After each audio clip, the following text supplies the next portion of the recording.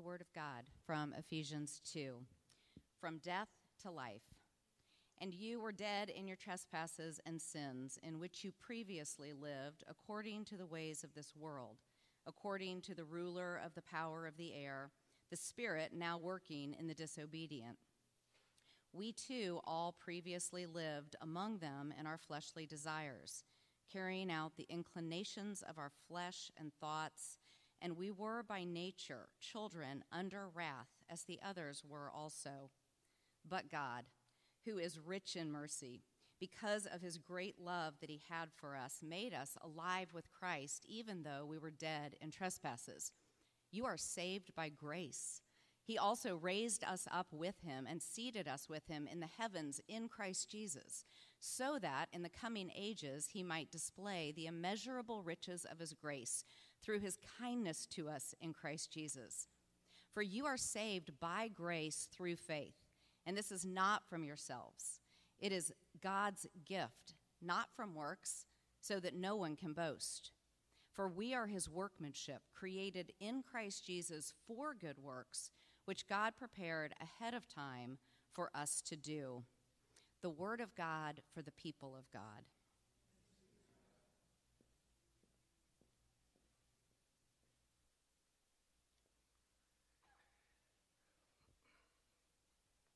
Good morning. We good here? Good. All right. That text was from Ephesians chapter 2, and if you want to use one of the Bibles in the seat back in front of you, it's on page 1036, or I would encourage you to turn on your device or open your Bible to Ephesians 2, because we're going to be referring to it quite a lot this morning. On the church calendar, this Sunday, the last Sunday in October, is set aside as Reformation Sunday. And briefly, this is a way for the church to mark a very important event in the history of the Protestant church. In the year 1517, on October the 31st, a German priest named Martin Luther posted a public written protest against the errors of the Roman Catholic Church. And because of this new invention called the printing press, this protest was redistributed across Europe like a wildfire to start a reformation of the church. And here at Sojourn, we embrace the 5 solas or alones of the Protestant Reformation. Scripture alone, grace alone, faith alone, Christ alone, and to the glory of God alone. Today, we're going to be focusing on one of those, grace alone, from the text that Courtney read for us. This doctrine says that we are saved through grace alone, not through the act of purchasing forgiveness for sins or any act of goodness on our part. So let's jump in. Imagine yourself in a time and place in history where there's widespread poverty, war, injustice. You have no financial resources. The children of your only sister are starving. So you steal some bread to feed them. You're apprehended by the authorities, jailed, and wind up spending 19 years in a brutal prison. When you're released, you're required to carry a document with you that labels you as an ex-convict, a thief, an outcast. However, one night you seek rest in the home of a friendly priest. This priest has some valuables in his home. You steal some of those valuables, the silverware, sneak away in the middle of the night, but are apprehended by the police with those suspicious items, dragged back to the priest, stolen evidence, still in your possession. How would you feel about your predicament? You might be self-aware all of a sudden. You're thinking, I've already suffered years in prison. I know what I have to look forward to. And as a repeat offender, you will probably die in prison. You might feel bitter and oppressed. It's a system where it's impossible to remove the stigma of your past, to have a new life. And you may even feel guilty because deep down you know you were shown kindness and you sinned against that kindness. You may feel hopeless and helpless. You're out of options. There's no one to speak up for you. So maybe you've had some of those emotions in your life this week. Your life just hasn't turned out the way you thought it would. Opportunities missed or never offered. Relationships damaged due to your behavior or someone else's behavior. Pain of past failures, guilt over your sin, self-aware, bitter, oppressed, guilty, hopeless, and helpless. So how do we respond to these emotions? How have you responded to them in the past? Things aren't like they should be. Maybe you decide, I'm just going to ignore it. That's one way to cope, is just not think about the bad. Distract yourself with other things. Maybe you want to compare yourself with others. I know I've not done right, but look at them. You may even come to a point of despair and say, there's no hope. Things have turned out terribly. There's nothing left. Well, fortunately, our story doesn't end where I brought you to, and we're going to pick it up later with some unbelievably good news. According to God's word, there's a reason that we experience these emotions. So let's look at that. Verses 1 through 3 says, "And you were dead in your trespasses and sins, in which you previously walked according to the ways of this world, according to the ruler of the power of the air, the spirit now working in the disobedient. We too all previously lived among them in our fleshly desires, carrying out the inclinations of our flesh and thoughts. And we were by nature children under wrath, as others were also." So there's a classic movie, The Princess Bride. Lots of good quotes from that movie. There's a strange character in this movie called Miracle Max.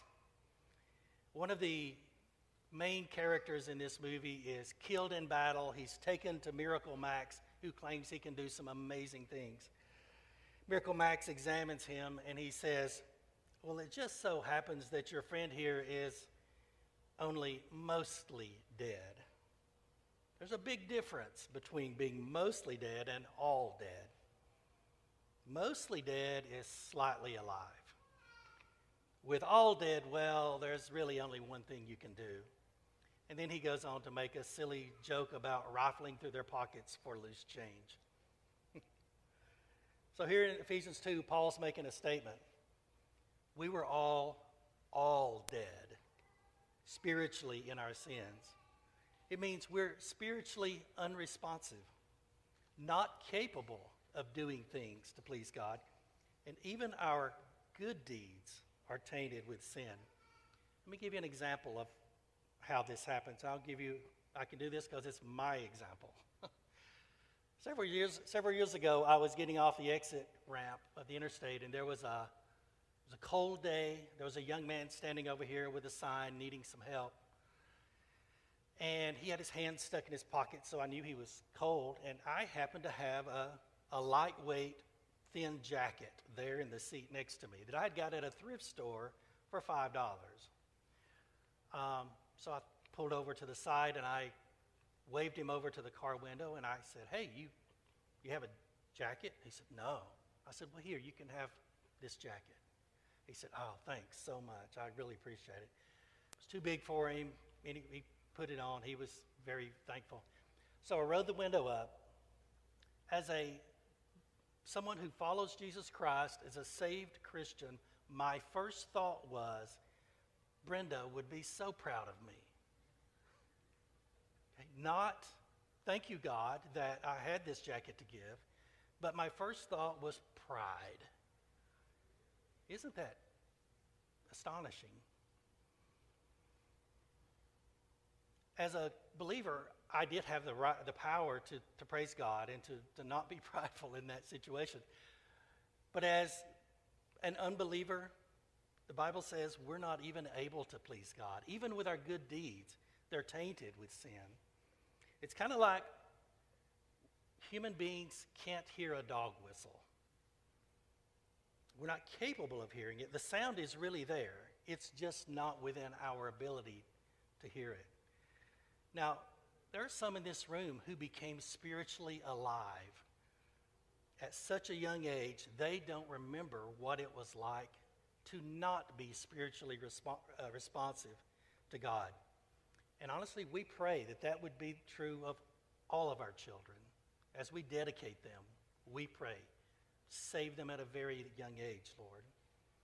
And there's others of you here who do remember when, before you trusted Christ, you had no desire for the things of Jesus, the God of God, the Bible, being around Christians.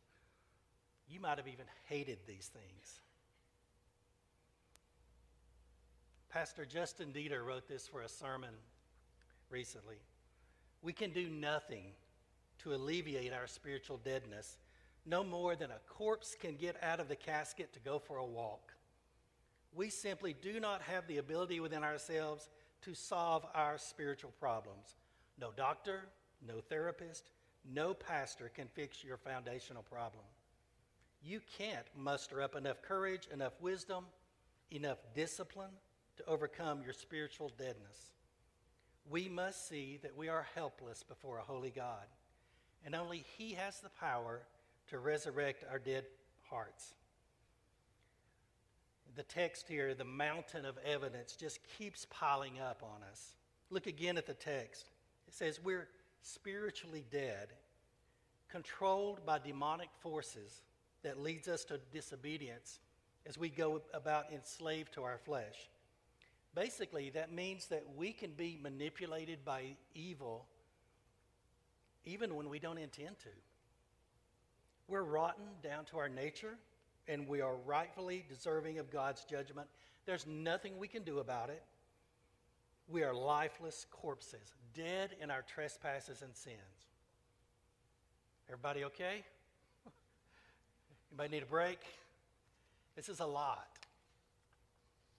One of the reformers, John Calvin, observed, we never become properly conscious of how much we owe to Christ until we've been reminded of how awful our condition was when we were still outside of Him.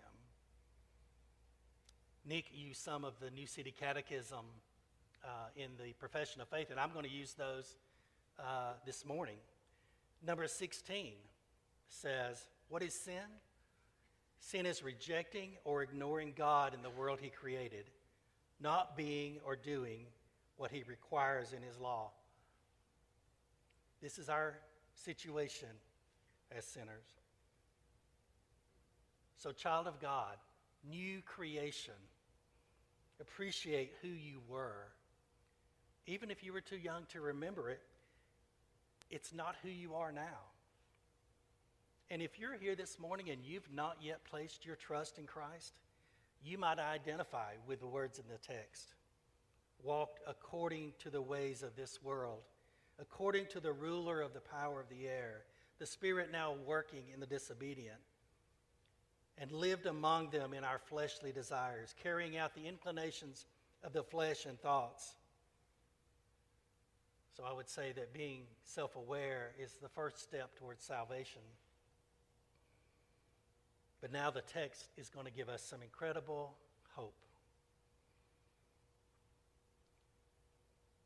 Our salvation by grace. Why did God save us? But God, who is rich in mercy, because of His great love that He had for us, made us alive with Christ even though we were dead in trespasses. You are saved by grace. He also raised us up with Him and seated us with Him in the heavens in Christ Jesus, so that in the coming ages He might display the immeasurable riches of His grace through His kindness to us in Christ Jesus. For you're saved by grace through faith. This is not from yourself, it is God's gift, not from works, so that no one can boast. So it's kind of a running joke around here that I don't write in my Bible. Anybody heard that? Yeah. But if I did, and I don't, but if I did, those two words, but God, I would circle, highlight, make glow everywhere it's found in Scripture, especially right here. But God. It was a bad picture before this. These two words change everything. Paul writes that God is acting in alignment with his character when he does this, when he saves us. He's rich in mercy, not in short supply. What is mercy? It's God's freedom to show compassionate pity on his enemies, sparing them from his judgment. It's God withholding the punishment we deserve. And additionally, he did this because of his great love. Talk about piling it on. He doesn't rescue us because he needs us or because there's anything in us worth saving. He's moved by his own love, and in affection for us, he has acted kindly towards us. And in case you've already forgotten, Paul reminds us that at the time God cast his love on us, we were dead in trespasses. Other verses in the New Testament tell us that we were even God's enemies. What news this is, but God. And it gets even better. Hold on. Verses tell us he made us alive with Christ. We had no pulse spiritually. Now we have a vigorous, beating heart who desires the things of God. Second, he raised us up. John Piper gives a great description of this. Before conversion, it's as though we had been kidnapped and brainwashed and made to think that we were really citizens of an enemy territory. And then the king's people find you, they shock you out of your stupor, and you suddenly realize that what the enemy has to offer would never satisfy the deepest longings of your heart. Your heart is now in the homeland. But the king says, stay for now, and though it may be dangerous, live like an alien in love with the homeland. And when you come home, bring as many with you as you can. Thirdly, then it says, he seated us with Christ. We have access to Jesus all the time. And at times we may feel such close communion with Jesus as if he is physically with us. And because he is seated, resting, after completing our salvation on the cross, we too can rest and not have to strive for salvation. We've already received all of it. There's nothing else. As we say, this is the good news of the gospel. Rest in it and be at peace. Now, verses 8 and 9 are some of the most important words of Scripture in the Bible. These two verses were cited over and over again during the years of the Protestant Reformation 400 and 500 years ago. For you are saved by grace through faith, and this is not of yourselves. It is God's gift, not from works, so that no one can boast. By grace alone, through faith, not works. So we've talked about mercy a little bit. Let's talk about grace. What's grace? Mercy now is something, not getting something that's undesirable that you deserve. Grace flips that over, and it gives you something very desirable that you don't deserve. You have no way of earning and no way of deserving. Jack Miller states it this way: cheer up. You're a worse sinner than you ever dared imagine. Cheer up. You're more loved than you ever dared hope. Verse 9, Paul writes that we have been saved by grace, not by works. So let's look at that angle. What are works? If we can identify that what works are, then we can say this is works, so everything else would be grace, right? So here's a list I put together just for some various sources. These would be works that don't save us.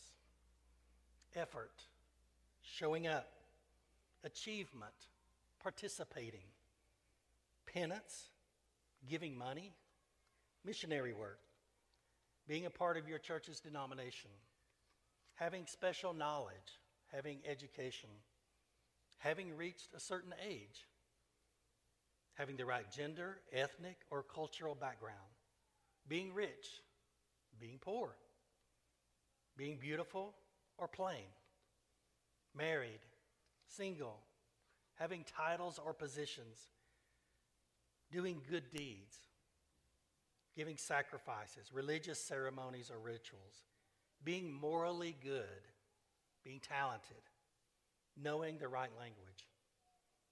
Or maybe there's some things that we don't do. We don't do drugs or alcohol, tobacco, caffeine, overeat, misuse our body. So if God is saying, I've saved you not because of those things, what's left? Nothing. There's nothing we can do or not do. Ephesians 1:9, the chapter prior to this, even says that in the King James Version, God saved us according to his good pleasure. That's grace. There's nothing you or I could do that would make God say, I'll save her because she has potential. Or I'll save him because he is so disciplined to not do the things he shouldn't do. Grace is unearned. If you can't earn it, then you can't unearn it. And you certainly can't give it back. So to our friends in this room who've not yet experienced this grace, you can. The fact that you're even in this room now is a sign that you're not beyond the reach of saving. Turn from your sins. Place your hope in Christ today and know the mercy and grace of God. So my Christian friend, how do you respond to this? With worship, deep gratitude, and humility. Tell others about it. Show grace to others because you've been shown grace. Keep in mind what Jonathan Edwards said, you contribute nothing to your salvation except the sin that made it necessary. Invite others to sing about God's grace with you. Remind yourself daily that you're a loved child of God. The New City Catechism, and we've already done this one this morning.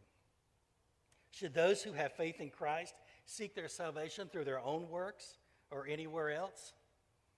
No. Everything necessary to salvation is found in Christ. So why does God do this? Why does he make us alive, raise us, seat us with Christ? Why does he save us by his grace? Look back at your text.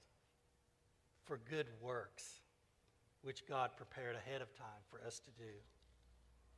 It's important we get the order right.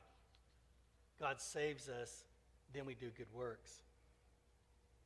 Our service, what do we do now? Verse 10, we're his workmanship created in Christ Jesus for good works, which God prepared ahead of time for us to do. There's a cell phone app you might have heard of called If This, Then That it automates actions. Here's a couple of popular ones. When the International Space Station is over my house, send me a notification. So, unbelievably, it can happen in our phones. It can track the International Space Station, notify you when it's over your house. You can go out, look up and see it. A more practical one, that it will notify you if it's going to rain today, remind me to grab my umbrella. Pretty handy. If one action happens, another action happens. Here's a theological if this, then that. God saved us, we do good works. Pretty simple. And we've already nailed it down that we don't do good works to earn salvation. It's impossible. No, we do good works from the incredible joy and gratitude we should feel at what God has done for us. Let's do something for him. Let's obey him more. Let's trust him more. Let's see where he's already working and join him in that. Let's feed and clothe the needy, serve our neighbor, make our communities better, and on and on. Do you notice in the text? God has already laid out opportunities for us, prepared ahead of time. So look around, jump in, serve him. There's a New City Catechism question and answer for this. Number 34. Since we are redeemed by grace alone, through Christ alone, must we still do good works and obey God's word? Yes. So that our lives may show love and gratitude to God, and so that by our godly behavior, others may be won to Christ. So wrapping up, when we started today, I had you imagine yourself in the place of a hopeless, helpless, ex-convict, unquestionably guilty of sinning against someone who had shown him kindness. Can you picture yourself dirty, disheveled, looking into the eyes of this kind priest who had shown you kindness, expecting to hear, "I condemn him"? We left you there like we were at the verses 1 through 3, before the words, "but God." The story I invited you to imagine yourself in is, of course, the story of one of Victor Hugo's characters in Les Miserables. His name was Jean Valjean. He had stolen silver from the priest who had treated him with such kindness, and he stands there before this priest with a policeman guarding him, stolen merchandise on hand. John expects to hear the condemnation of the priest, and then the priest speaks from the book. "Ah, here you are," he exclaimed, looking at Jean Valjean. "I'm glad to see you." "Well, but how is this? I gave you the candlesticks too, which are of silver like the rest, and for which you can certainly get 200 francs. Why did you not carry those away with your forks and spoons?" Jean Valjean opened his eyes wide and stared at the venerable bishop with an expression which no human tongue can render any account of. "Monseigneur," said the policeman, "so what this man said is true, then? We came across him. He was walking like a man who is running away. We stopped him to look into the matter. He had this silver." "And he told you," interrupted the priest, with a smile, "that it had been given to him by a kind old fellow of a priest with whom he had passed the night. I see how the matter stands. And you've brought him back here. It's a mistake." "In that case," replied the police, "we can let him go?" "Certainly," replied the bishop. The policeman released Jean Valjean, who recoiled. "Is it true that I'm to be released?" he said in an almost inarticulate voice, and as though he were talking in his sleep. "Yes, you're released. Don't you understand?" said one of the policemen. "My friend," resumed the bishop, "before you go, here are your candlesticks. Take them." He took the two silver candlesticks and brought them to Jean Valjean. Jean Valjean was trembling in every limb. He took the two candlesticks mechanically and with a bewildered air. "Now," said the bishop, "go in peace. By the way, when you return, my friend, it's not necessary to pass through the garden. You can always enter and depart through the street door. It's never fastened with anything but a latch, either by day or by night." Jean Valjean was like a man on the point of fainting. Friends, this is grace. It's not a perfect illustration, but it's a good one. Remember the "if this, then that" we talked about? Listen a little bit further. The bishop drew near to Jean Valjean and said in a low voice, "Do not forget, never forget that you have promised to use this money in becoming an honest man." Jean Valjean, who had no recollection of ever having promised anything, remained speechless. The bishop had emphasized the words when he uttered them. He resumed with solemnity, "Jean Valjean, my brother, you no longer belong to evil, but to good. It's your soul that I buy from you. I withdraw it from black thoughts and the spirit of perdition, and I give it to God." Sojourn, friends, in a parallel way, Jesus Christ has purchased to God all who repent of their sins and trust in him. He has reclaimed our souls from sin, self, society, and Satan, and he's given us to his Father, who then becomes our Father. So then know God's grace. Embrace it. Worship the God who chose you, the Son who paid for you, and the Spirit who brought you to life. We're saved from our sins by God's grace alone to respond in joyful service. Let's pray. Lord, thank you for your mercy and your grace. May we recognize daily how you love us. And may that prompt us to love you and to serve you.